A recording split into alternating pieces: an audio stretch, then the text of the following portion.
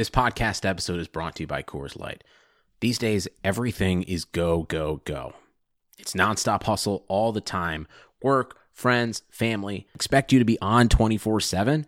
Well, sometimes you just need to reach for a Coors Light because it's made to chill.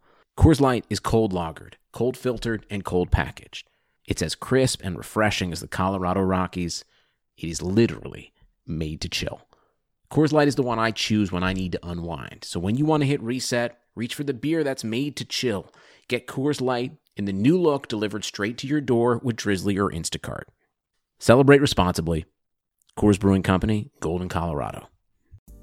Coming up on today's Future Award-winning Moranalytics podcast, I got Greg Tompsett from Cover One, and today it's all about the Buffalo Bills, and more specifically, we're handing out 2019 final grades. That's right, folks, it's report card time. Greg and I are going to go through each position on the team. We're going to have a discussion about the good, the bad, the ugly, and everything in between. And then we're going to hand out a grade for each position. It's a good conversation with Greg, and I'm sure plenty of other Buffalo Bills stuff will come up in the conversation. This is actually Greg's first time doing this podcast. He's a co-host, of course, of Cover One Buffalo, the podcast he does with Aaron Quinn. Aaron is a recurring guest on this show, one of my favorite people to have on, and I'm really excited to have Greg on as well. So I'll have that conversation for you with Greg in just a minute.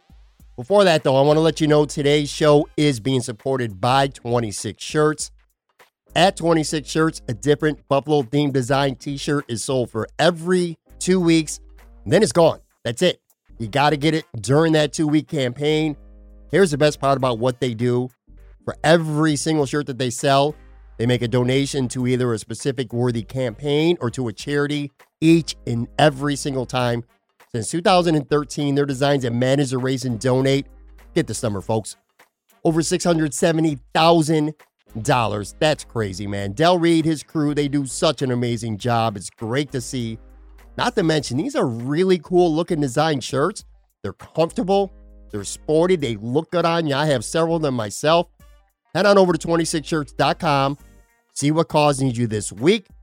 And on that note, let's do it. Let's do it.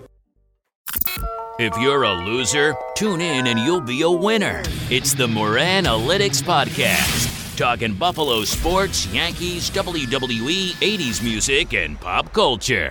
And now, here's your host, Patrick Moran.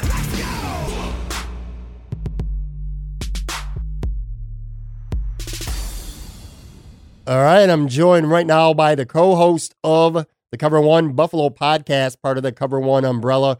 Tell you what, usually I got the other guy from that podcast, my buddy Aaron Quinn, with me, but switching it up today, his partner, I got Greg Tompsett with me. What's going on, Greg? Glad to finally hook up with you, get you on the podcast. How you doing? Appreciate it, but yeah, I'm really looking forward to it. I apologize you had to suffer through all those sessions with Aaron, but I promise it's going to be worth it. Aaron's a good dude, man. I like him. One of my favorites. Yeah. Hey, listen, so we're going to get into a final Buffalo Bills report card for the season. We're going to do it positionally. We'll get to that in a few minutes. But since this is your first time on this podcast, and at least some listeners out there may not know much or maybe not even anything about you, let's spend a few minutes just wrapping here at the top. Where are you from? Where do you live now? I know you, just like me, you're not living in Buffalo right now. So where are you from and where are you living now? So I grew up closer to the southern tier. Most of my family's down closer to Jamestown, Fredonia, that area, just south of Buffalo, but grew up in Western New York. All my family's there, go back for all the holidays. Went to Cleveland for college and met my wife there. And so a fair amount of my friends from that phase of life and my in-laws are there. And then we've moved around for my work. We've relocated a few times. So down throughout the South, but still East Coast. We lived in South Carolina for a little while. And now the last 3 years in Georgia, I lived just outside of Atlanta. Oh, okay, cool. So I should have said this too at the top. We actually, even though it's your first time on the podcast, we actually met briefly last summer downtown in Buffalo. There were a bunch of podcasters and some bloggers met up at that taco bar last August, downtown Buffalo. We hooked up. I remember seeing some photos of you, and I was like, damn, bro, you really did. You slimmed down a lot, man. You looked really good. You used to be heavy. How did you do it, man? Because I'm going in the opposite direction. In fact, we're taping this like midweek, and you know how it gets around the holidays. So I'm sitting there, I'm pigging out, putting on weight. I was in Buffalo for the holidays. went right to Miami, and I said, you know what? Starting on Monday this week, I'm really going to go on a diet. And didn't get a chance. Started midweek, and by 6 o'clock tonight, and I'm not exaggerating, went to McDonald's, 2 spicy chicken sandwiches, 2 cheeseburgers, wrappers all over my desk, shit like that. It's so frustrating, man. How'd you do it? Because you look fantastic. No, I appreciate you're very kind. Yeah, I got real big at one point. I was up close to over 350 pounds at one point. So I was unhealthy. I was, morbidly obese to the very definition of it. And I'm very fortunate. I was born with good genes. I didn't have any terrible health indicators other than the fact that that's not a sustainable weight that anyone can live at long term. So I figured I'd rather take control of my life and decide that I want to lose the weight and get to a healthy weight and manageable area before I have to, because I have a heart attack in my mid 30s or something crazy like that. So I just started eating healthier, trying to be careful, cutting back, did a couple of the different things that are out there. People talk a lot about, the keto and, intermittent fasting and all those different kind of things. And I've used elements of those, but really it's not any more complicated than I was burning off a lot more than I was taking in, and was working out a good, maybe not every single day of the week, but I'd say consistently 5 out of 7.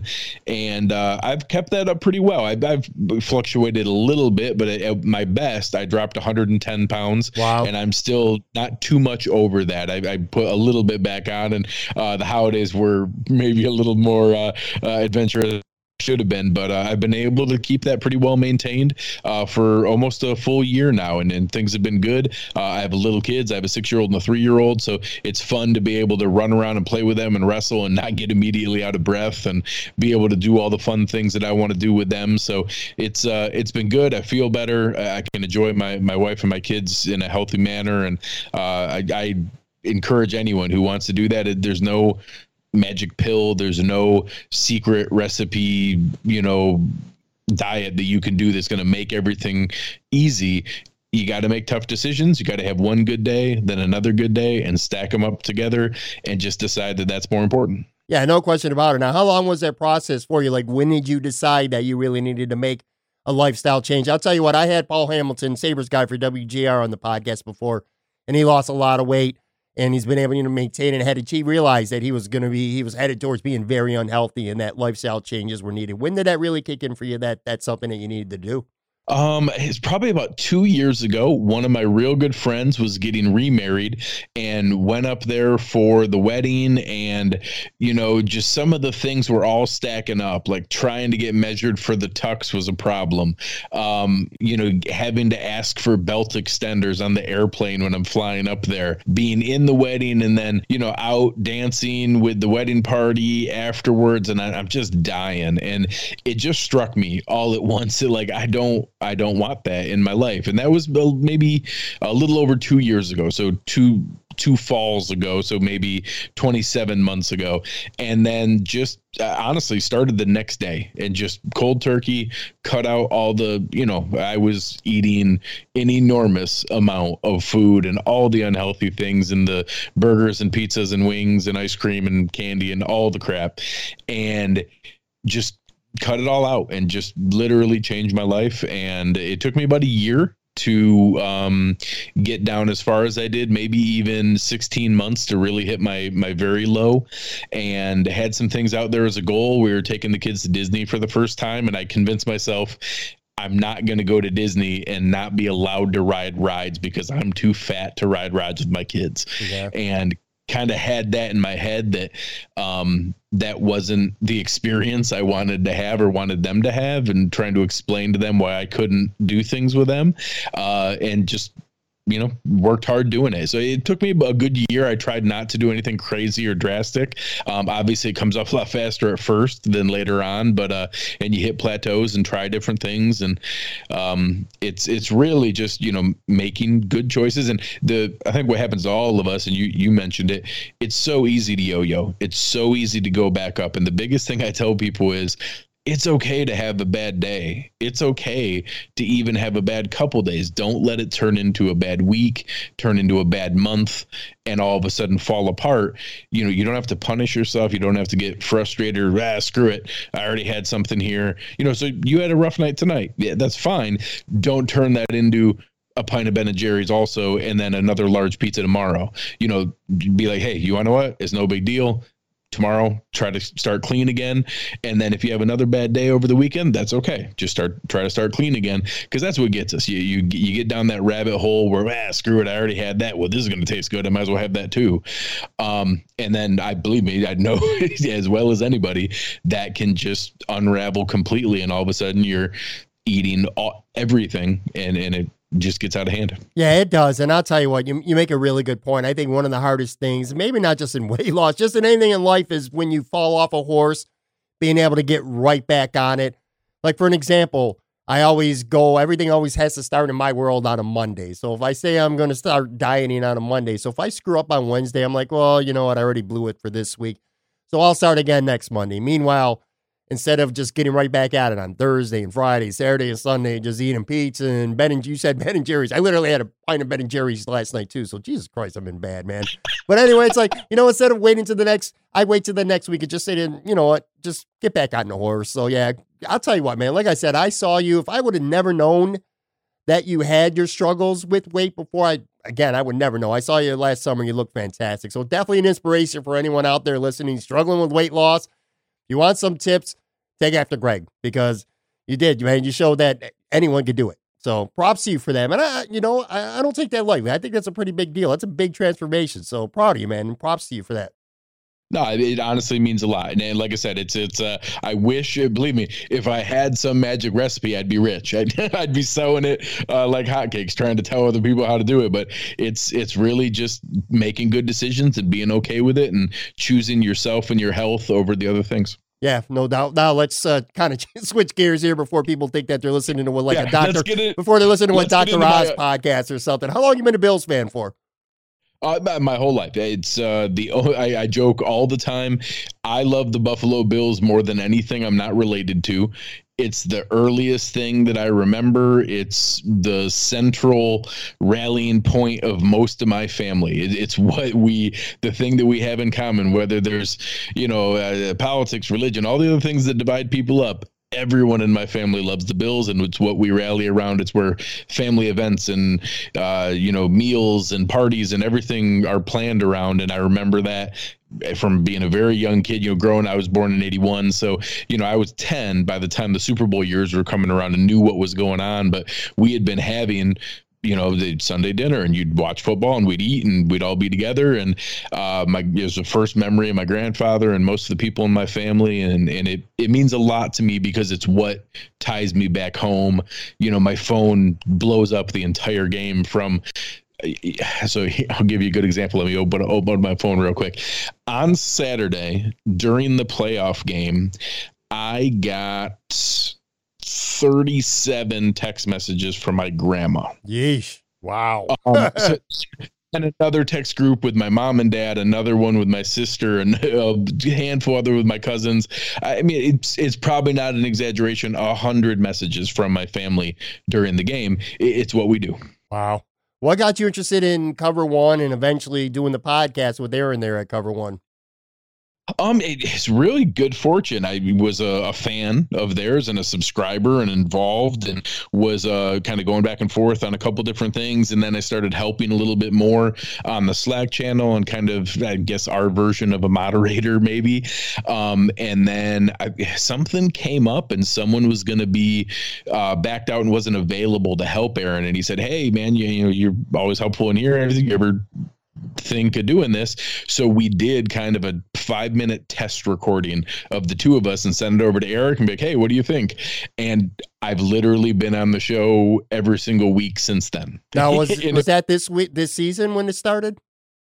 It was maybe week 2 or week 3 last season. So I did the second half of last season and then the whole off season leading up and everything through camp and through all of this season. So this is my first full season and full first year doing everything, but I've been going for about a year and a half on the as far as back and forth with Aaron. Okay, so you got most of 2018. So you covered a team and talked about a team on a weekly basis that was 6-10, and at least in some form rebuilding. They got rid of a lot of guys, a lot of young players last year. They kind of took their bumps and bruises. This year, sort of an opposite.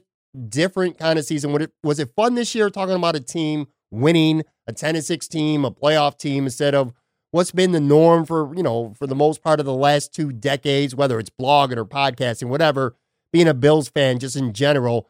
Usually around Thanksgiving time, you're starting to work on mock drafts and talking about draft prospects and free agent discussions, like who's going to come help this team and what guys are we going to keep.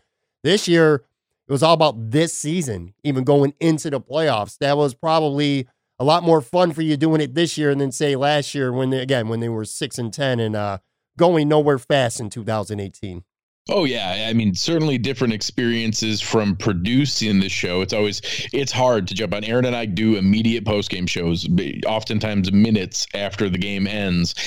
And it's hard after a loss. It's tough to kind of gather your thoughts and be focused and organized and not overly emotional and reactionary. And that can be tough. I will say there were some similarities in the seasons because the expectations were so low last year that hammering out 6 wins actually was pretty decent in a lot of people's eyes.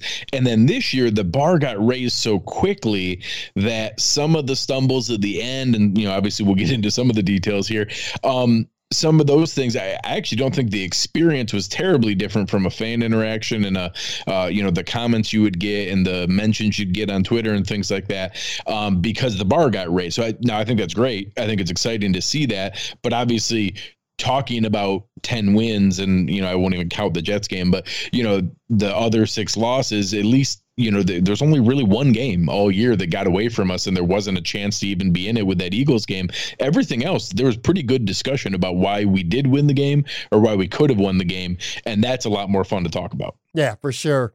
All right, so here's what we're doing. Maybe a couple other things that come up along the way, but let's get into it. Final Buffalo Bills report card. Going to go by position. I'll give a synopsis for each, run down some stats from some of the guys from each position. We'll talk a little good and bad for each spot, and then we'll come up each with our own grade. Ready to roll? I like it. All right, here's what we're actually going to do. I was going to originally start offense, defense, and special teams, but let's save offense for last. Actually, let's start special teams because I think that's, for the most part, most self-explanatory. And I'm including all special teams, punting, kicking, return coverage, everything. Statistically, Hashka was 22 of 28 on field goals this year, 9 of 10 from 40 to 49, but only 1 for 5 from 50 or more. Hit on 30 of 32 extra points.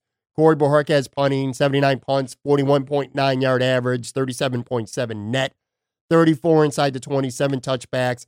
And then Andre Roberts, 26.5 yards per kick return and 8 yards per punt return. In terms of the good, I would say Andre Roberts was an upgrade over Isaiah McKenzie last year, especially on punts. If you remember, last year was like holding your breath every time that guy touched the ball. So much so that Micah Hyde was fielding punts. Couldn't return anything, but he was more sure-handed. So that would be a positive. And then I would say another thing is not a lot of disastrous plays. There was one, which we'll talk about in a few minutes too. Reed Ferguson, solid on snaps. Sounds about right. I mean, there's not a lot of detail here in special teams, but is there anything you think I'm missing? Does that sound pretty spot on when it comes to the good? No, I think that's right. I think that there's positives. I'm a big fan of Andre Roberts, and I always use the term hidden yards. There's a lot of things that he sneaks his way into, whether it's catching the ball at the right time that other guys let bounce, whether it's he does a lot of little juke moves where he gets an extra 5-6 yards on tough returns that a lot of other guys would have just got tackled. And a lot of those I don't think show up all the time, or that, that's not anything special. He had 2 returns for 12 yards. And I'll argue that, well, yeah, but last year that would have been 1 fair catch and another one that bounced back for 8 yards. So I think he netted us 20 yards.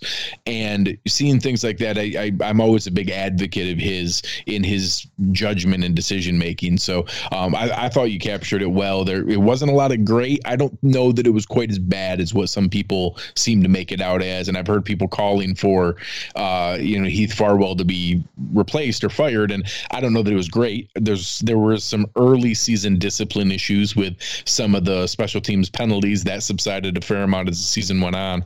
But I actually thought it was a net positive overall, even if not by a lot.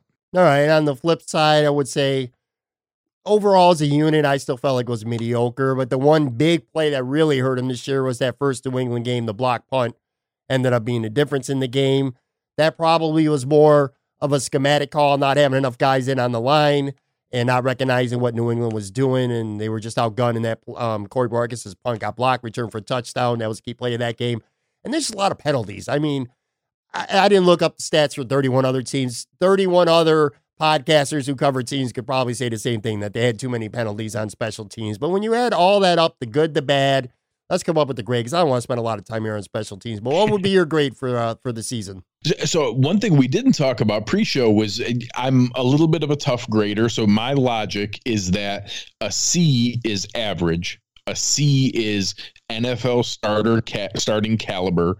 If you're above that, you're either above average, and then you're getting into terms like good or solid or a positive contributor, and then you get up into an A would be elite, all pro bowl kind of stuff. And then the same thing, if you're below a C, you're into the C- or D area. The team needs to be actively looking to replace you, or we need to do better, or F, you're impacting the game negatively as itself. And I think we'll see as a whole, and we'll probably talk about it at the end, I think last year we had a lot more D's and F's than people were comfortable talking about. And Aaron and I talk about it on the show all the time. We made significant improvements in lots of areas, but really we went from really, really bad to average. And I was shocked how often that shook out here. So this was one of those. I thought Bean did a great job cleaning up the bottom end of the roster. We brought on a lot of depth, and depth normally translates to special teams. And I thought that's why we were slightly above average. I had us at a C+.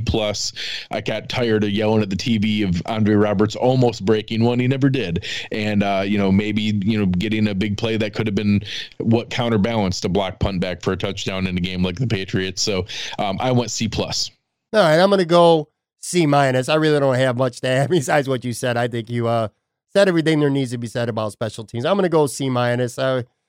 Using your logic, I think they were maybe slightly below average. However, they were better than last year. If we had this discussion last season, there would definitely have been a D. It probably wouldn't have been a lot of fun. Let's go to the defense, and let's start with the defensive line. Jordan Phillips, 9.5 sacks, one of the best sack totals of any defensive tackle in the NFL this year. Jerry Hughes only had 4.5 sacks. Shaq had 6.5, played well against the run. Ed Oliver, 5 sacks. Murphy, 5 sacks. Star Lotulelei had 19 tackles and 2 sacks. In terms of the good, look, Jordan Phillips came on. I think he surprised a lot of people this year. I don't think there was a lot of expectations for him. Again, he was one of the best pass rushing defensive tackles in the NFL this year. Shaq Lawson played well, career high, 6.5 sacks. He's always been pretty stout against the run. This seemed to be the year, a contract year for both of them, of course, so it's not really surprising. But Shaq became that two-way, I don't want to say dominant, but semi-dominant defensive end. He showed what we hoped he would be when he was a first-round pick years ago. Ed Oliver got off to a very slow start, which for a defensive tackle is no surprise at all. He got better as the season went on, came on. By the end of the year, he's one of the best players on the defense. And Trent Murphy, who I probably called for his head about a dozen times throughout the year because I thought he was irrelevant. He came on at the end. He had 2 sacks in the playoffs game. So when it comes to the good, this was a unit that I think as a whole produced very well. I mean, we can even throw Corey Leggett out there too. He made some plays at the end of the season as well. So I don't know. What's your take on this unit? No, I think you're spot on. And I think that it was, some of the things that were there that kept it from being truly elite or exceptional. There were some blips of, the gap integrity conversation that came up earlier in the year. A lot of that started with the defensive line, some consistency issues. Jordan Phillips, a perfect example. When he was on and making plays, it was top-notch, all-pro type stuff. And then you'd have stretches where they'd catch him guessing and he'd open up a huge run lane, or he'd try to make a play but was over-aggressive and didn't hold his spot. And that the Bills' defense is very much based on playing your role, doing your 1/11th, all the cliches that are there, but that stuff matters. And when you open up a gap to do that, it does allow it to be a bigger issue. So I think a lot of people were frustrated with, wanting converting pressures into sacks. I think that we were actually really good in pressuring the quarterback, but there were some stretches where it wasn't perfect in getting home every time or taking the quarterback down. And obviously we saw a really rough one here on Saturday, but I thought that the defensive line was really, really good. I thought that, even though Jerry Hughes wasn't ideal statistically, he still created a lot of pressures. Ed Oliver started the season slowly, but came on really, really well. And like I said, the high end flashes for Jordan Phillips were outstanding. Hughes, 4.5 sacks. That to me is not good enough. Now, I know sacks can be a very overrated statistic, and he did other things well, but still, you want a little more production out of that. And you talked about that stretch where they struggled pretty bad against the run. That stretch, I think it was Philadelphia, Washington, maybe one or two. Miami ran the ball pretty effectively on them the first time they played them. So, yeah, there were times of struggle, but overall, I thought this was a very good unit. When it comes to a final grade, what do you got? So I agree. I'm maybe even a little more optimistic than some. I went B+. I think that there was enough inconsistency and enough, moments that it's not an A. They didn't earn that, elite level. But I thought they had multiple guys just below that Pro Bowl level who were still very, very good. And the overall contribution, having, 5 guys all at 5.5 or more sacks, I think is a really nice total. And even, Star Lotulelei, everybody likes to get on his back. I thought he had a nice season as well. So 6 consistent contributors, and then not even counting some future ability from a guy like Bam Johnson and Vincent Taylor and Corey Lugia and the guys like that are still positive contributors. So I thought it was a deep group, and I went with B+. No, and I'm going to roll with the same grade there. I got a B+ as well. Let's move on to the linebackers. Tremaine Edmunds had team high 115 tackles, 11.5 for a loss, 1.5 sacks, 1 pick, 9 passes defended. Matt Milano, 101 tackles, 9.5 for loss, 1 sack, 1 forced fumble, 1 fumble recovery, 9 passes defended. Lorenzo Alexander, I still include him as a linebacker, 55 tackles, 2 sacks, 5 for a loss, 1 forced fumble, and 9 passes defended. The good, these guys are very athletic. 2 of those 3, they're every down linebackers that for the most part you could trust. They're still young and they're still improving each week. I think you saw Tremaine Edmunds get a lot better as the season went on. In terms of the bad, he still has a long way to go. We saw a lot of mistakes. He is only 21 years old, to be fair. Matt Milano, I really like him a lot. He's a playmaker, but he saved maybe his worst game of the season for Houston at the worst time. Lorenzo Alexander, you got what you're going to get from him at his age. He's had a great career. He's been a great Buffalo Bill on and off the field, but he wasn't too much of a factor this season. When you take that group as a whole, and again, talk about the good, the bad, however you want to talk about it. What did you think of this group this year? It's funny that this was one of my toughest ones because it was hard not to let that final game and some of those challenges cloud what I thought was a really good season, and that I thought Matt Milano played at a Pro Bowl level. I thought Tremaine Edmunds played at, the Pro Bowl alternate that he was, and that he'll probably play in the Pro Bowl by the time people back out. I thought those were legitimate. I thought that Zoe is a versatile contributor, and the way that they handled things, I thought was really, really good. But there were definitely some moments. There were some things where Edmunds' aggression still can be taken advantage of. He's still not ideal in coverage. You saw him getting more level-headed and smart and not over-pursuing. Milano has stretches where he's absolutely exceptional, and then he'll have some moments where he gets caught flat-footed, or he'll not be sound in his technique and miss some tackles. And obviously, like you said, that happening at the worst time is hard to ignore. So I think there's a lot more good than bad. I love the fact that they're both, on rookie contracts, young. We do have to, obviously replace the role that Lorenzo Alexander played, but I think his voice in the locker room and his versatility are harder to replace than his actual on-field contributing as a linebacker, which I think is going to be fairly straightforward and easy to replace. So I thought they were very, very good. I ended up going with a B+ for them as well. I struggled with that for a bit because it was hard with how it ended, but I thought that for the most part, 13, 14 of those games were really, really, really good, and that I was one of the people pounding the table for Pro Bowl recognition, and it just makes me feel more frustrated that they allowed that to happen in the final game. One of the things that I'm seeing people, especially on social media, already talking about is how we're going to replace Lorenzo Alexander, drafting a new guy. I got to be honest with you, the way this defense is formatted, I'm not so much concerned about that. What I am more concerned about is getting better quality depth behind somebody who could play behind Matt Milano or Tremaine Edmonds if something happens to one of them.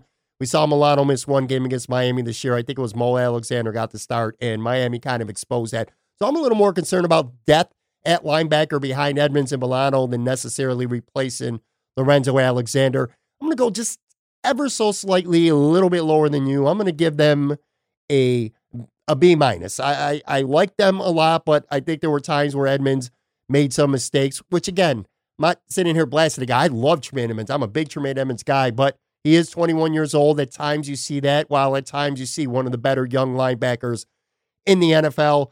So yeah, I'm going to go B minus. Let's switch now and we'll go to cornerbacks. I'm going to keep corners and safeties as two separate categories. So when it comes to corners, Trey White, 6 interceptions, 0 TDs allowed. We all know what he is. Levi Wallace, 76 tackles, 2 interceptions. Kevin Johnson, 36 tackles, 5 passes defended. Teron Johnson, 50 tackles, 5 passes defended. Teron Neal, 36 tackles. A lot of those were on special teams, though. I mean, when it comes to the good, I don't really, not telling you something that everyone listening doesn't already know. Tre'Davious White may be one of the best corners in the NFL. He might be the best corner right now in the NFL. He's certainly in the discussion among the elite, first team All-Pro. So he's as good as it gets. He's that guy. You could throw him out there and you don't have nothing to worry about on that side of the field. In terms of the bad, I'm not saying that he had a bad year, but Levi Wallace was picked on a lot. He was a great story last year as an undrafted rookie. I think I don't know if he regressed this year, but he was certainly picked on a lot more. Teams went after him. It's a position where, besides defensive end and wide receiver, the obvious ones, I could potentially see the Bills looking to upgrade that position this offseason. Also, Teron Johnson, I like this kid a lot. He's physical. He's very talented, but he has a hard time staying healthy, and it's kind of becoming a pattern now after 2 years. Him being hurt forced Teron Neal in the playoffs on the field a lot more than the Bills wanted to see, and you saw the difference, a missed sack, a drop pick, things like that. So I'm concerned about Teron Johnson's health. Maybe some others aren't as much, but what's your assessment on this position before you get to a grade? Yeah, I think that you covered it well. The fact that you rattled off 5 names, I actually think is part of the maybe underappreciated value of this group and how much talent there is overall. And when you're starting it with someone like Tre'Davious White, it's outstanding. I'm fine if people want to debate whether he's first, second, fifth. He's one of the best corners in the NFL and undeniably had one of the best seasons in the NFL. If you lead the league in interceptions and don't give up a touchdown, you had a pretty phenomenal season. So that's obviously an enormous buoy when you get to the grading part at the end here. But having that many names out there, not perfect with, guys like Levi Wallace and Kevin Johnson having their moments here and there, whether it's tackling or maybe physical guys being able to, get after them and from a coverage standpoint, when the guy at the opposite side of the field is Trey White, it's like playing corner opposite Deion Sanders back in the day. You're going to get more attention. You're going to get more targets. So I thought they did well overall. Still didn't give up a ton of huge plays or getting burned deep on things. They were able to play within the scheme. And I think this is easily the most talented, single group on the roster when you rattled off 5 guys who can all play at an NFL level for only 2 spots on the field. What would you come up with for your grade? I went A-, and I went A- because I thought if, Trey White was an all-pro unanimously, and across the board recognized for a great season other than one particular website that tried to nitpick with him. And if, so I think he was an A+, and I think the rest of the guys were probably in the B+ range. And I thought that averaged out to an A- as a group. But that they were the strength of our team, along with one more spot we'll get to here in the secondary. But I thought they were very good, and I went A-. All right, I'm with you there too, A- as well. Safeties, Micah Hyde, 72 tackles, an interception, 2 forced fumbles, 1 recovery, 1.5 tackles for a loss. Jordan Poyer, a strong safety, 107 tackles, 2 picks, 3 forced fumbles, 3 fumble recoveries, 1 sack, 5.5 tackles for a loss. The good, look, man, these are 2 solid safeties. don't really need to elaborate too much on them. They're two safeties that when they're out there, I feel good about the defense. I don't have any real complaints on the other side other than maybe they miss a few more tackles than you want to see. Sometimes they tend to, throw a shoulder in there a little bit too much and not wrap. And some running backs or receivers have run through a couple more tackles and like nothing serious. But when you take this position and maybe anyone behind them, what do you think? To me, this is obviously one of the strengths of the team. I'm pretty sure you're going to agree. Oh, yeah, spot on. It's the quarterback of the defense. They're out there pointing everybody around. The versatility that they provide, I think, is one of the underrated pieces. It's hard to know on any given play who's the free safety, who's the strong safety. They can both cover for each other equally, and that's what you hear from a lot of opposing quarterbacks. All of the things that people hear about, whether it's combo coverage, disguised coverage, they're able to trick people because of these two players. What Micah Hyde and Jordan Poyer can do from a versatility standpoint, acting as a nickel corner, covering in man, trailing a guy across the field to give the defense an indicator that it's man, but all they did was switch zones and cover the other area, and they trick the quarterback that way. What they're able to do playing around until the last minute before the offense snaps the ball to give them eye candy in other areas and then still be able to cover their space is really, really valuable. So I think they're outstanding, arguably the best combo in the league, even if maybe neither of them are individually elite. The two of them together is incredibly valuable. That leads to my grade. I'm actually going to give them the highest grade of any unit on this team. I give them an A because you said it perfect. Maybe separately, neither of them are quote unquote elite, but you put them two together, and I have a hard time finding any other tandem in the NFL that's better than them. So if they're not an A, I don't know any safety tandem in the NFL that's going to be an A. What do you got?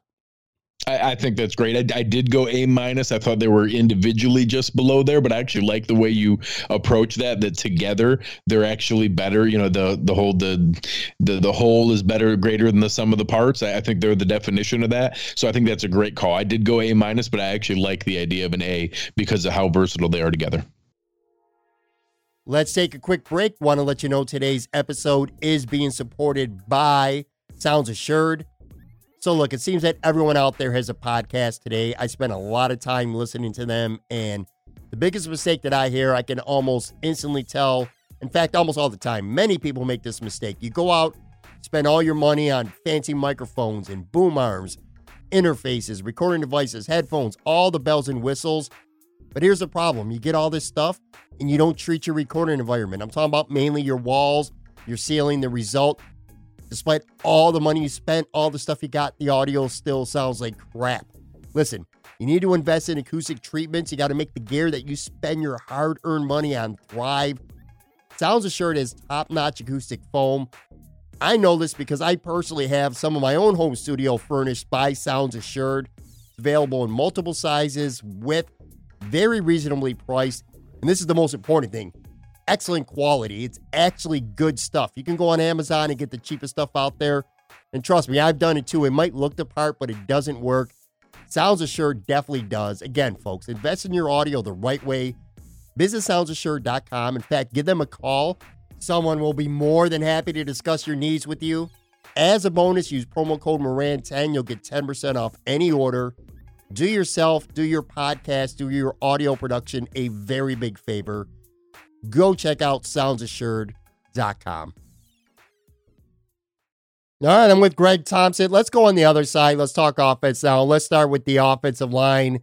Deion Dawkins, Quinn Spain, Mitch Morse, John Feliciano, Cody Ford, Ty Nsekhe, Spencer Long got a decent amount of reps throughout the season. I mean, look, Deion Dawkins bounced back. I thought he was borderline really bad in 2018. He regressed from his rookie year, but I thought he was very solid for the most part at left tackle this year.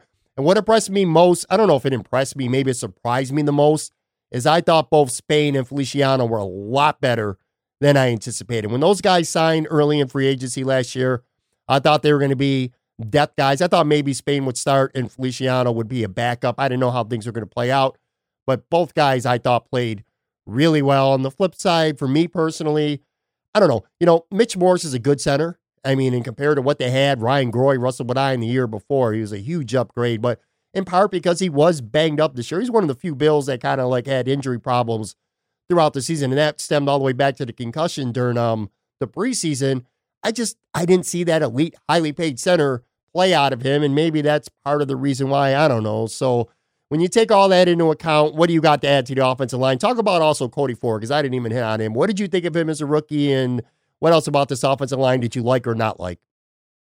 Yeah, I think this is the perfect example of what we talked about at the beginning, where this went from arguably the worst line in the NFL to a significant improvement, but it probably went from really, really terrible to now closer to average. And I'm probably a little bit higher on Mitch Morse than you, not because I think he's elite across the board, but I do think that some of his elements of especially getting out in space and his athleticism when he's out pulling and moving is closer to elite. And then I think he's still pretty good in all the other areas, even if I agree, maybe not as dominant as the amount of money that was outlaid for him as well. I think it's hard for us to know how much contribution he makes in gelling everyone together, making the line calls, things like that. I agree. Deion Dawkins made a huge step forward, much more consistent, and was a consistent positive overall. John Feliciano was my biggest miss of the free agent signing by a lot. I thought he was a backup caliber player. I didn't think he was anything special. I thought Spencer Long was going to be the starter. He was a consistent special, pleasant surprise overall. I have always thought Cody Ford was a guard, and I think he showed that during the year. And I even think Brandon Beane kind of commented on that on his end of season presser, but he held up decently. He had some good games, especially you look at the two he put together against Von Miller and DeMarcus Lawrence. I think that showed some positive potential. I'd prefer that we move him to guard and let him have a run there where I think he can be a really above average Pro Bowl level guard. And then we maybe bring in a young guy to pair with Ty and Secchi. But the fact that we rattled off all those names, we even lost some guys like Jeremiah Searles and Landry and Waddle early in the preseason and lost some of the depth that they added. I thought they were good overall. I thought that there was some moments. They're probably better run blocking than they are pass blocking. There were still some needs there. But I had that with probably slightly below average in pass blocking, slightly above average in run blocking. And I end up netting out at a B-. Okay, when it comes to Ford, I agree with you. I think he should be a guard. However, I'm pretty confident that the Bills are going to do everything they possibly can to see if this guy can play right tackle next year. So I'd be really surprised if he doesn't. One thing I should say about Spain and Feliciano, too, that I didn't realize at the time, I thought they were significantly older. I mean, I was like, all right, why they got these two old guys on the line? They're not old. Spain's 29, Feliciano's 28. That's not old. If they've decided they want to grow, I mean, Spain's a free agent. Feliciano signed through next year. If they really want to commit to keeping these guys around, they can keep around for easily for another 3 or 4 years if they really want to build continuity on that line. You got them at a B-. I got them at a C+, only because, again, if last year they were an F. I still say a yes. C+, ever slightly above average. And I'll tell you what, too. You also brought up a fair point about Mitch Morse. It's kind of unfair for me to say, well, because he got elite money, he needs to be an elite player. Sometimes it's just the way the market works. Right place, right time. He cashed in. He is a good center, and he's far better than anything they've had last year. And, you know, at his best, he's like a good Eric Wood, too. So he brings a lot to the offensive line. So maybe I'm a little bit harsh on him when it comes to that. What about the tight ends? So, all right, so we got Dawson Knox, two rookies here on this lineup. Dawson Knox, 28 catches, 388 yards, 2 touchdowns. Tyler Kroft, hurt for the first half of the year, 6 catches, 71 yards, and a score. Sweeney, rookie, 8 for 114. Lee Smith somehow caught 4 passes for 31 yards. I don't remember any of them. I just remember about 14 holding penalties. But anyway, this is a position, and as a Bills fan, you said you've been a Bills fan your whole life, so you know this. Tight end is a consistent, perennial, annual, shitty position for the Bills. They never get good production out of it. Last year, I looked up the stats, which is a good thing. Charles Clay only caught 21 passes for 184 yards last year for the Bills. So Dawson Knox was a huge upgrade if you compare him, especially to Clay's production last year. Knox made some big plays, may have won that Cincinnati game where he caught that pass and ran 2 dudes over that set up that winning score. On the flip side, I mean, you know, you watch the games, people listening, you watch the games. Knox drops, you know, more passes than you want to see. He missed a very key block in that Houston game. In fact, we can have a separate discussion about this some other time, but you can make all the arguments about 3rd and 18 and Saron Neal not wrapping him up on the sack and Milano Watson to allow that play to Tywan Jones. There's a lot of factors, but here's the bottom line, dude. If Dawson Knox makes that block he's supposed to on Cunningham, Allen could walk to field goal range in overtime, and the Bills might have won that game. So he's very inconsistent and raw as a rookie to be expected. You know, Sweeney didn't get a lot of opportunities, and Croft minus a touchdown was pretty much a non-factor. It's a position that, as always, it needs to be more consistent. What's your take on this position, and what grade would you come up with? You started making my eye twitch when you started talking about that play. Afterwards, watching the game film and the coach's film on Game Pass, I watched that play 20 times because I swear one of them he was going to block Cunningham, and it just was it was so frustrating. It would have put us in a great position. This position reminds me of the Eddie Murphy Delirious part where he's talking about the guy who's been on a stranded island, hasn't eaten for a month, and now has a cracker, and he's excited. Ooh, that was so good. Is that a Ritz? And we finally got something here, and we're so excited that we're not realizing that we're still pretty bad at tight end. In that, it was nice. I think there's some legitimate potential with Dawson Knox. I think there's some legitimate roster potential for Tommy Sweeney. I'm not quite as excited as some people get about him. I still have maybe 10% I'm holding out that a healthy offseason and training camp to build chemistry with Tyler Croft can yield more than we saw this year. And then I agree. I'm fine with the leadership role that Lee Smith brought, and I do think that he is a legitimately good blocking tight end, but he just offers so little else. And when you're negating that with penalties, it takes it away. And that this went from the worst tight end position in the NFL, which we were by bleeps and bounds, to not horrible. So this actually was my lowest graded area on the team. I had him at a C-, and I actually think D+ isn't crazy. I think that there's potential to go well beyond that. I think Croft's health and obviously just simply the youth and development of a guy like Dawson Knox, he shows a huge upside that could get much better, but he's got to hold on to the ball. I think Sweeney can do more. So there's a reason for hope with this one, but we just went from absolutely horrible to less bad. I'm going to go ever so slightly higher, and I'm going to give them a C. And I'll say this too about Dawson Knox. If we do this same exact podcast 1 year from today, well, actually, hopefully 1 year from today, the Bills would still be playing and we wouldn't be doing that. But at the end of next season, I feel like Dawson Knox, at least potentially, has the physical capability to make this a B on his own, because I think he is very good. All right, he was very inconsistent. This was also, even going back to college, he was never really productive. So this was the first year that he was really tasked with being productive. And I thought at some points he was very good. Again, it's the drops, it's the untimely drops, the mental errors, because that missed block was a mental error. Physically, there's no reason why he wouldn't have blocked the safety had he gotten his hands on him. He just missed a play. But anyway, I like him a lot. And I'll tell you one thing I don't agree on, though, is Tyler Croft. I feel like he's more likely, and we're not going to get into offseason stuff today, and the Bills are certainly in no kind of cap shape where they need to cut any players if they want to be active, because they have tons of cap room. But Tyler Croft, they could save $5 million if they cut him next year. And it's not so much that I don't think he's good. It's that I like Dawson Knox so much, and I think Sweeney might take that next step, that you're going to pay Tyler Croft a lot of money, but potentially be your third tight end. So we'll see how that plays out, obviously. But we're kind of like on the same page with tight end. I think that was my lowest grade among the offensive units anyway. So let's move on to wide receiver, another position. John Brown, 72 catches, 1,160 yards, 6 touchdowns. Also threw 2 touchdowns if you count the playoff game. Cole Beasley, 67 for 778, 6 touchdowns. Isaiah McKenzie had 27 catches for 254. He also ran the ball 8 times for 49 yards. Duke Williams, 12 catches for 166. Robert Foster, I can't believe I'm telling you these stats here. If we'd have been talking about this a year ago, I'd say you're crazy, or he was hurt all year. Not the case, but only 3 catches for 64 yards. Look, at this position, again, not rocket science. It was a 2-man show.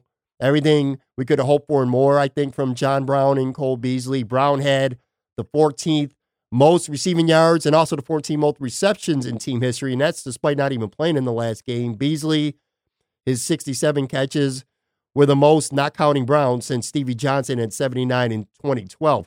So I don't know how you're going to end up grading this, but two players at this position were really good. The problem is they got pretty much nothing, at least nothing with any consistency beyond those two. So wide receivers are more than just two guys. So what's your take on this position, especially after, or talk about those two guys, but then talk about what your issue is after them?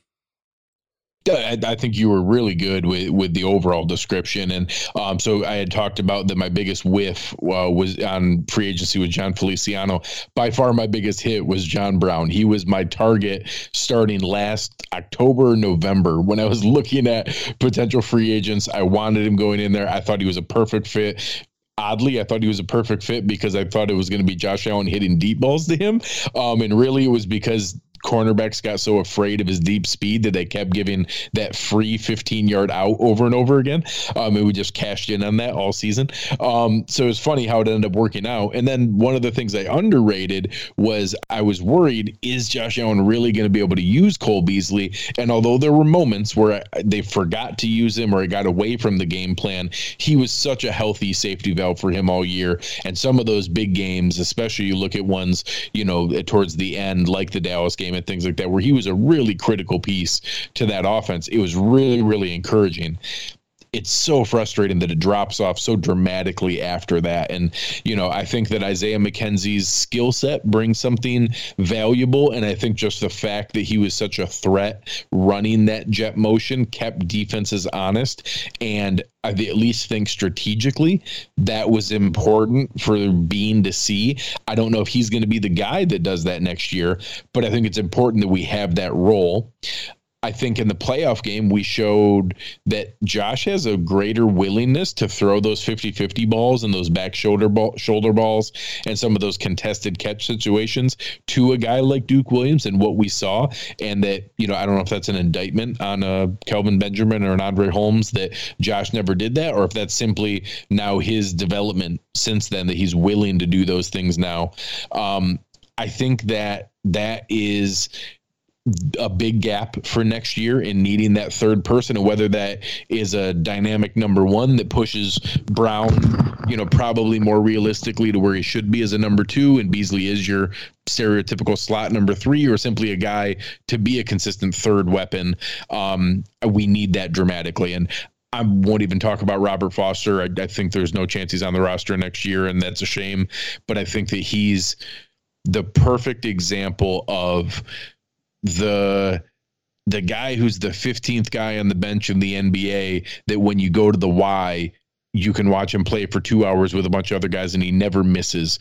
And then you get into the NBA and he can't really play defense, can't do those other things. You realize that everybody who's good enough to be at the professional level, if you simply get fed a ton of volume because nobody else is there and you're simply the better than everybody else they have, you can put up some numbers. But he was just incredibly flawed in his route tree and his nuance of what he was able to do. And that Jets game, that meaning hollow game at the end of the season, him and Duke Williams got the same number of reps. The two of them were out there the entire time. And when I went back and watched the film, one of them was getting open over and over and over again, and one of them wasn't. And it wasn't the guy who ran the 4.33. And that was as telling for me as anything that I saw. That I'm like you. I don't know that I was as excited as everybody was last year, but I thought he was going to be a big piece of this offense and he was going to be the big play threat. And I now am very comfortable moving on for next year. So I thought overall, this is another one where they went from really bad, very below average, arguably the worst in the NFL, to now I think above average and pretty good. I think that there were moments that they were good, but I went B- just because there was such a drop off after the first two. But that there's potential here with the draft pick, probably a draft pick and a free agent addition, that we could round out into a nice opportunity where then your Duke Williams and your Isaiah McKenzies are fighting for that 5th or 6th spot next year because we added two nice pieces. I'm going to go with the C+, and I'll explain why. If it were Brown and Beasley, I'll tell you what, I think that may be the best 1-2 Bills combination, maybe since going all the way back to Eric Moulds and Peerless Price. I thought they were that good this year. But if I was graded on them two, I probably would be B+. I might even give them an A- because I thought both of them were excellent. I think they exceeded at least my own expectations anyway. But the problem is this, dude. They just got nothing on any kind of regular basis from any of their other guys. Like I said, Isaiah McKenzie would have a game, then he'd disappear. Duke Williams didn't even play for 2 months. I will say this, too. When it comes to Duke Williams, he's a good story. I like him. He makes plays, but he's very inconsistent, and that's kind of understandable. But what really caught my attention during his playoff game is Josh Allen's willingness to go to this guy time and time again, and key points and key drives of the game as well. He ended up with 10 targets on last Saturday. John Brown and Cole Beasley combined had 13 targets. So he went to Duke Williams more than he went to anybody else. So that makes me think during this offseason, probably priority number one for Brandon Beane is let's go find a Duke Williams type, but better. You know what I'm saying? A bigger guy who Josh Allen just felt comfortable throwing the ball to him, that he could trust, a bigger body, a guy who could get that 50-50 ball that you were talking about just a few minutes ago. I think that's going to be priority number one. I'm sorry. I'm not anti-Duke Williams by any means, but I don't think he's that guy. Agree 100%. And I like both the comment I made about the jet sweeps and the eye candy and the 50-50 contested balls. It was important that we saw that. I think we can do better than both Duke Williams and Isaiah McKenzie. I won't be upset if one of them still on the roster, or I guess even both. But it showed the capability, and that if we had a more dynamic player, it would be great. One of the guys in our premium Slack channel for Cover One made an awesome comment that made me laugh. What we really need is either Robert Williams or Duke Foster. We need the guy who can be the big 50-50, contested catch guy who can also run the deep route and have the deep speed. And if you could somehow combine those two guys, we could really have something special. That's funny. And it's true. All right, let's move on. Yeah. Second last position here, running backs. Rookie Devin Singletary, 151 carries, 775, 2 touchdowns, 5.1 yards per carry, which, by the way, is second in the NFL behind only Lamar Jackson. Also caught 29 balls for 141 yards, 2 more touchdowns. Frank Gore, 166 carries, 599 yards. I'll tell you what, those last 4 or 5 carries pissed off a lot of Bills fans. 2 touchdowns on the year, 3.5 or 3.6 yards per carry, 13 receptions for 100 yards. I mean, look, Devin Singletary was very good as a rookie.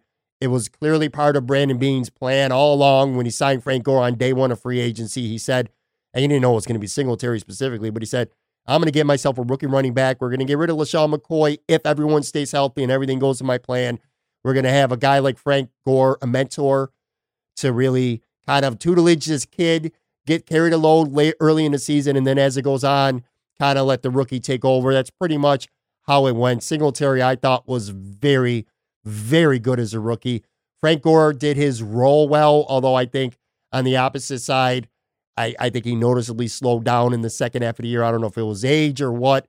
I thought they used the running backs poorly at times, especially in the playoffs. Singletary didn't even have a carry during the overtime drive of the playoff game at Houston. Maybe it's because he had 2 fumbles a couple games before that, and maybe the coaches were a little bit worried. I don't know what it is, but when you take all the running backs here, I guess I could add technically TJ Yeldon, although he really was no factor this year. What was your take on the Bills running backs in 2019?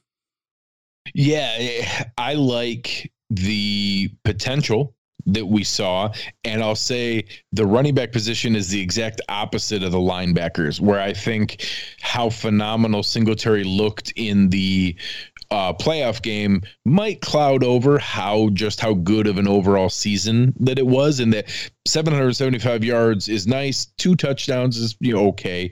Obviously that might be a little clouded by the next position we get to in some of the rushing touchdowns that get stolen.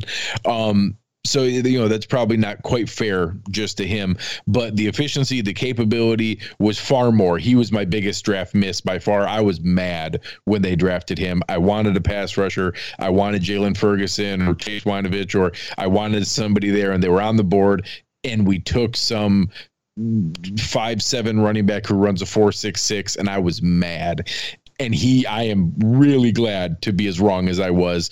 I don't know that he can be your Ezekiel Elliott bell cow 30-35 touch guy in a huge game, but I think he can be the primary ball carrier in today's NFL shared backfield and getting 50 to 65% of touches in a backfield. And if we pair him with, again, I've said this about Lee Smith, I said this about lots of other guys, I'm happy Frank Gore was on this team. I'm happy for his leadership.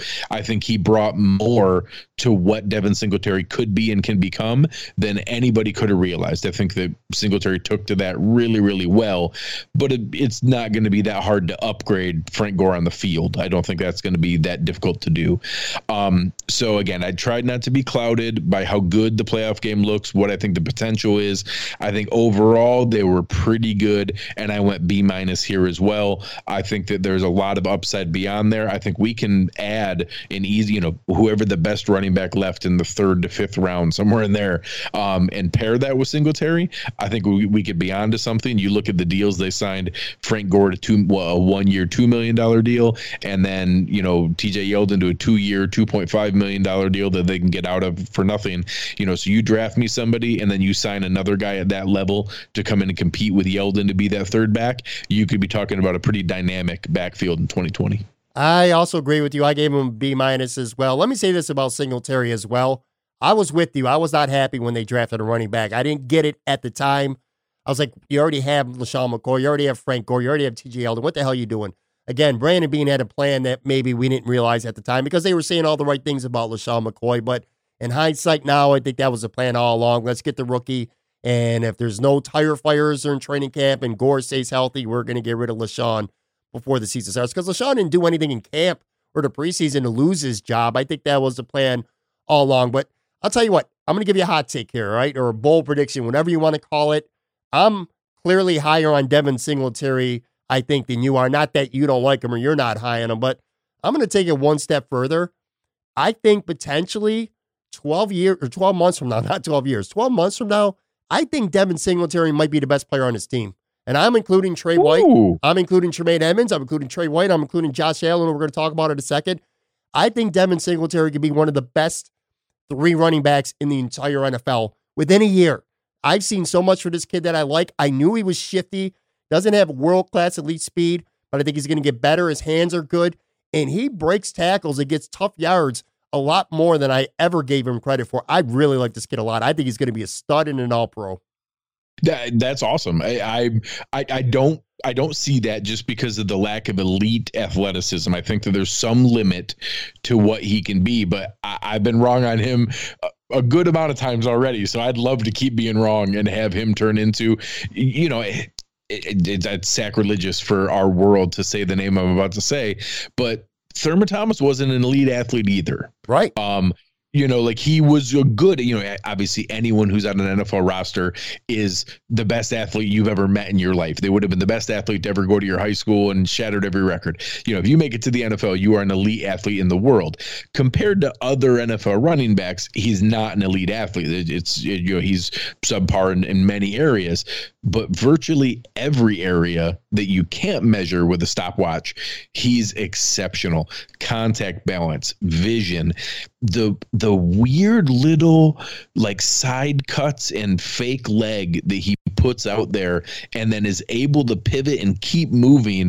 That 1-2 yard run against the Texans where he literally juked 4 guys between the hash and the sideline, and he only gained 2 yards, but it should have been like a 4-yard loss.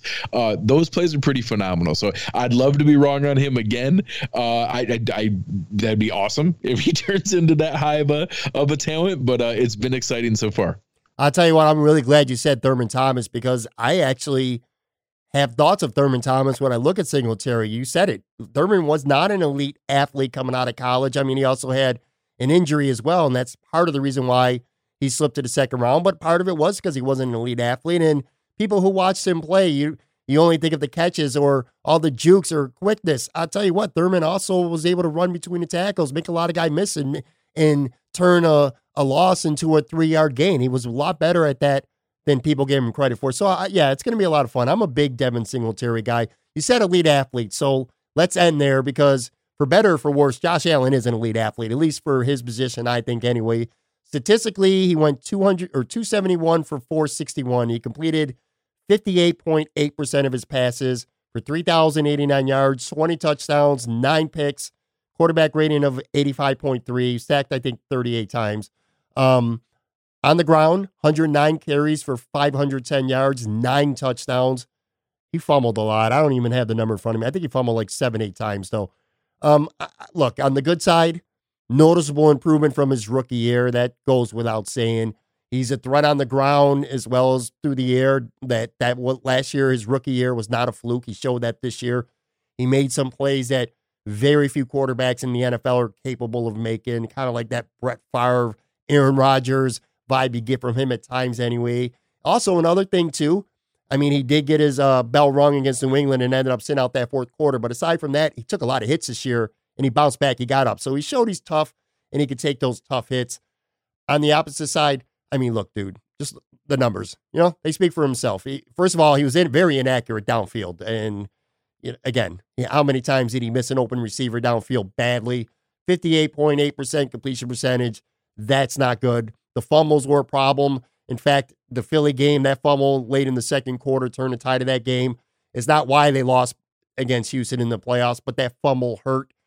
Quarterback rating, not good. 3,000 yards passing in today's NFL, not good. In fact, he was just 23rd in the NFL in passing yards, 32nd in completion percentage. So, and tied for 21st in touchdown passes. So statistically, not good. But he's one of those guys, and especially Bills fans listening, you know this more than national media people do. And Greg, I know you know this too. You can't judge a book by its statistics when it comes to Josh Allen. So factor in everything I said. What's your take on him? Where do you think he's at right now in his career? What's his ceiling, his realistic ceiling going into year 3? And when you roll that all into a grade for 2019, what are you going to come up with? It's so crazy to try to grasp where he is because there's so much context that goes into it. You're talking about arguably the most polarizing prospect, probably, maybe since Johnny Manziel, maybe since Ryan Leaf, that just there are some people who thought he had potential and so many people just adamant that he was never going to work out. So I think, one, he's already shown well beyond what many people thought. You talk about a season with, 29 total touchdowns and 12 total turnovers. That's significantly better than many of those folks thought was ever even reasonably possible. But, is a 7.5% increase in completion percentage, is that an encouraging sign, or is 58.8%, concerning because it's not high enough? Is 29 total touchdowns, which I believe was 5th in the NFL, is that something to be excited about? Or is 20 passing touchdowns and 21st in the NFL, is that concerning? Is 9 interceptions a sign of improvement and better decision making? Or was he lucky that he only lost 3 of the 7 fumbles that were out there? All those different things that happened during the season. I think there were more positives than negatives.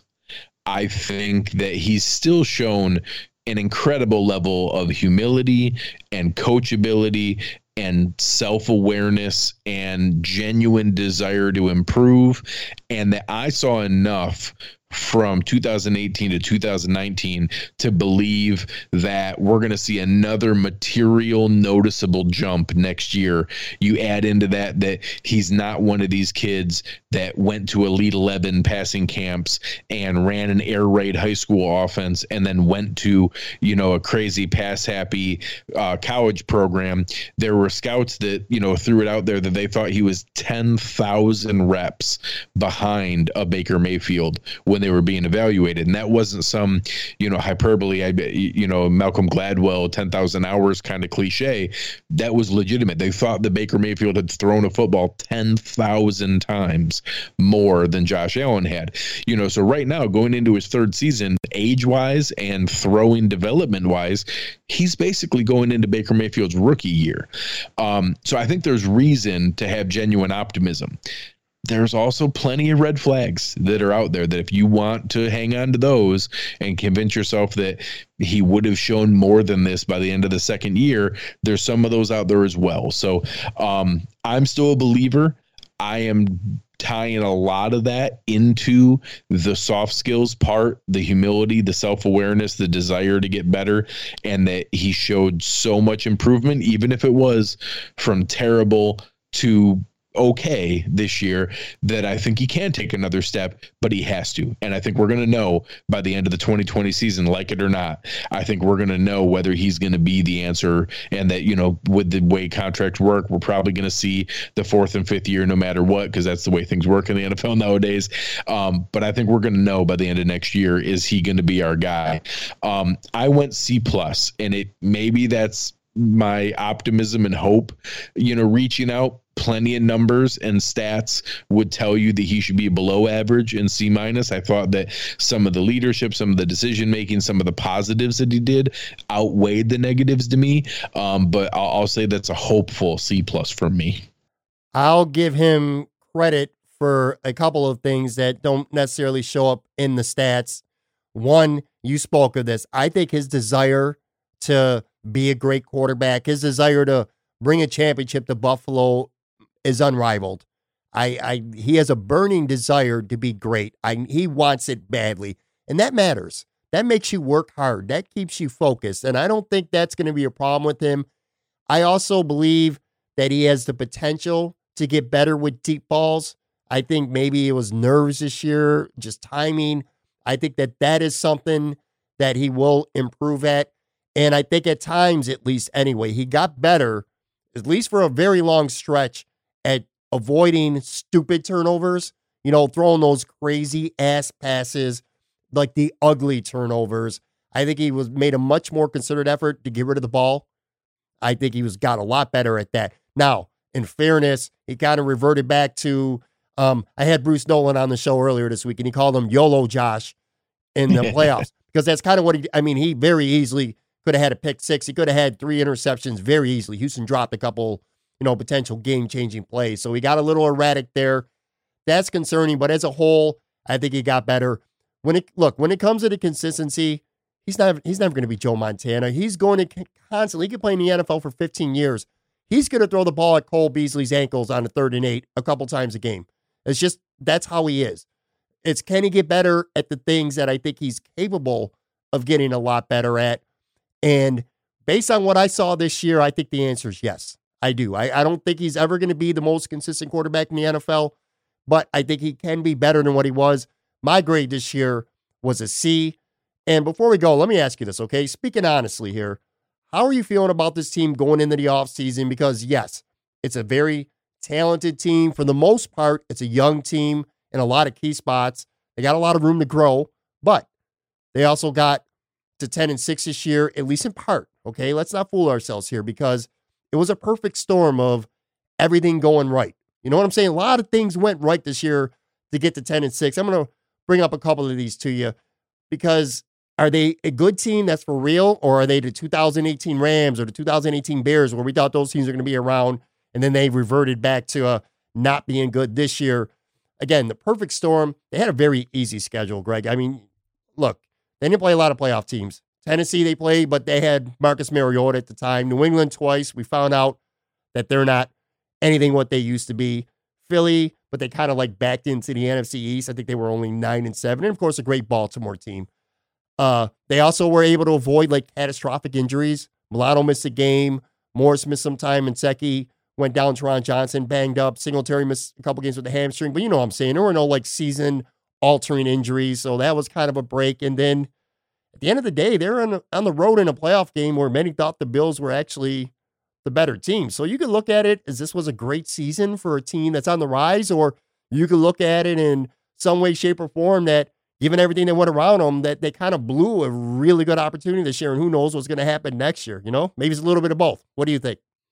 It's definitely a little of both. I mean, any fan who's not denying that we took advantage, or is trying to deny that we took advantage of an easy schedule and had very above average injury luck is lying to themselves. I mean, that's accurate. Now, I think how many of the players on this team are really the key players, are really young players.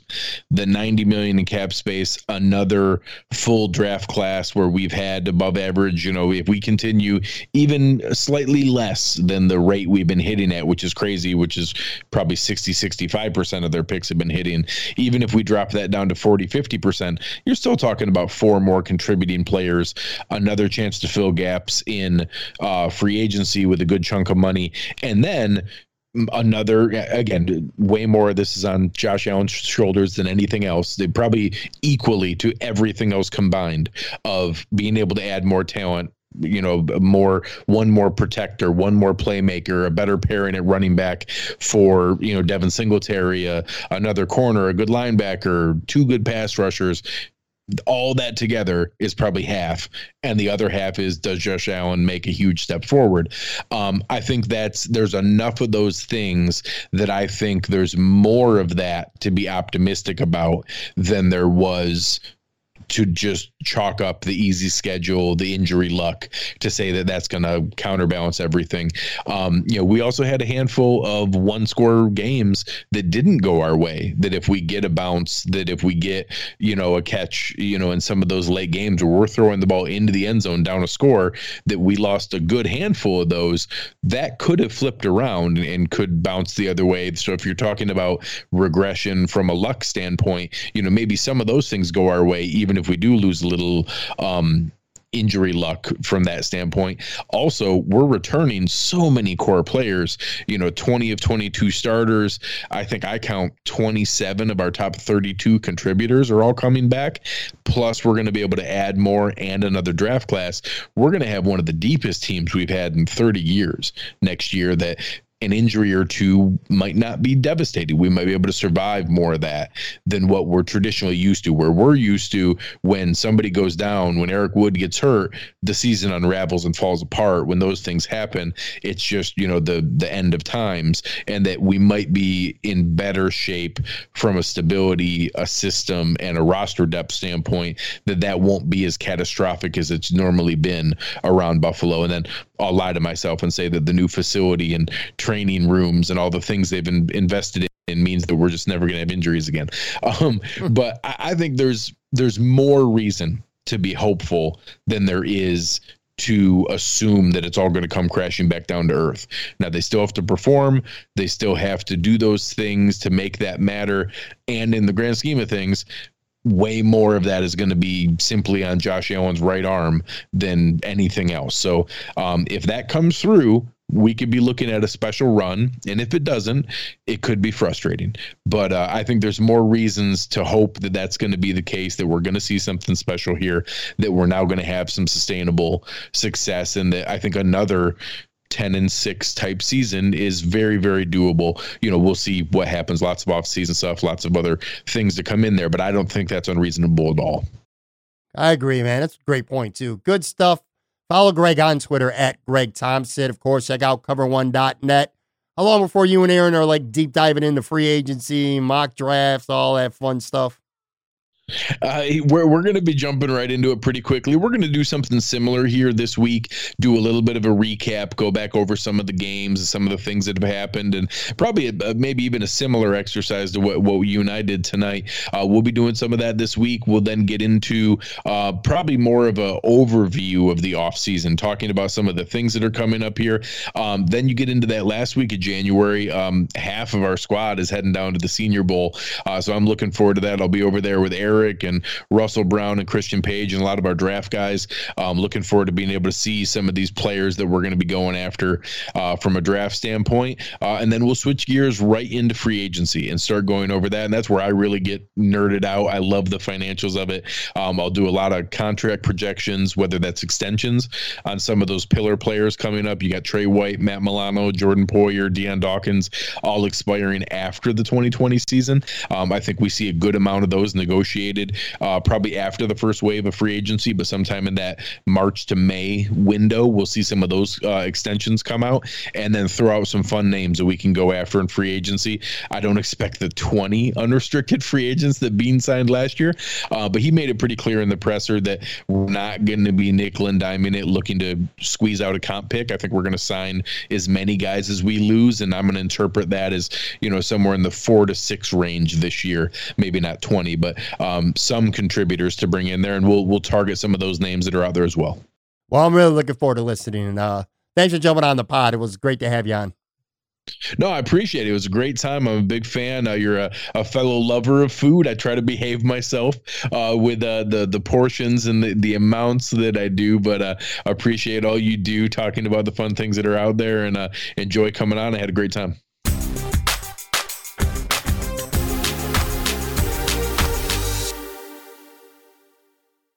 All right, folks, that's it. That's it for today. I'm done. Thank you again, Greg Tompsett from Cover One. Good to have Greg on the show. Usually I have his partner, Aaron Quinn, on the show, so it was nice to meet Greg, get him on the podcast, have a chat with him, and as I expected, he did a really good job, so thank you very much, Greg. Also want to thank our sponsors, Sounds Assured and 26 Shirts.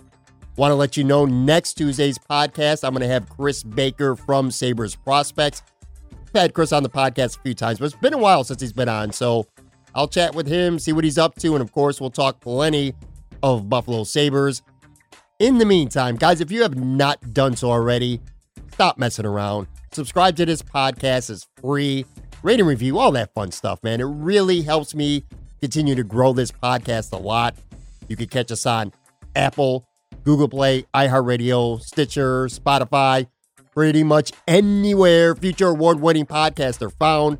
I got new shows every Tuesday and every Friday. When you subscribe, you're going to get them sent to your phone, your laptop, whatever device. You're going to get them before anyone else does. Also, don't forget to hit up the Moran Analytics Podcast YouTube channel. I got highlight clips up on there, as well as some original audio content coming as well. Last but not least, don't forget to follow me on Twitter at @PatMoran_tweets. Constantly tweeting out podcast updates, upcoming guests, polls, prize pack giveaways, banner with Buffalo sports fans, dealing with a couple of ugly parodies out there trying to mess with me. Kind of fun. Anyway, all kinds of other stuff going on there. As always, I got to thank you, and this is the way I always end it. I got to thank you for listening. I say it all the time, and I say it because I mean it.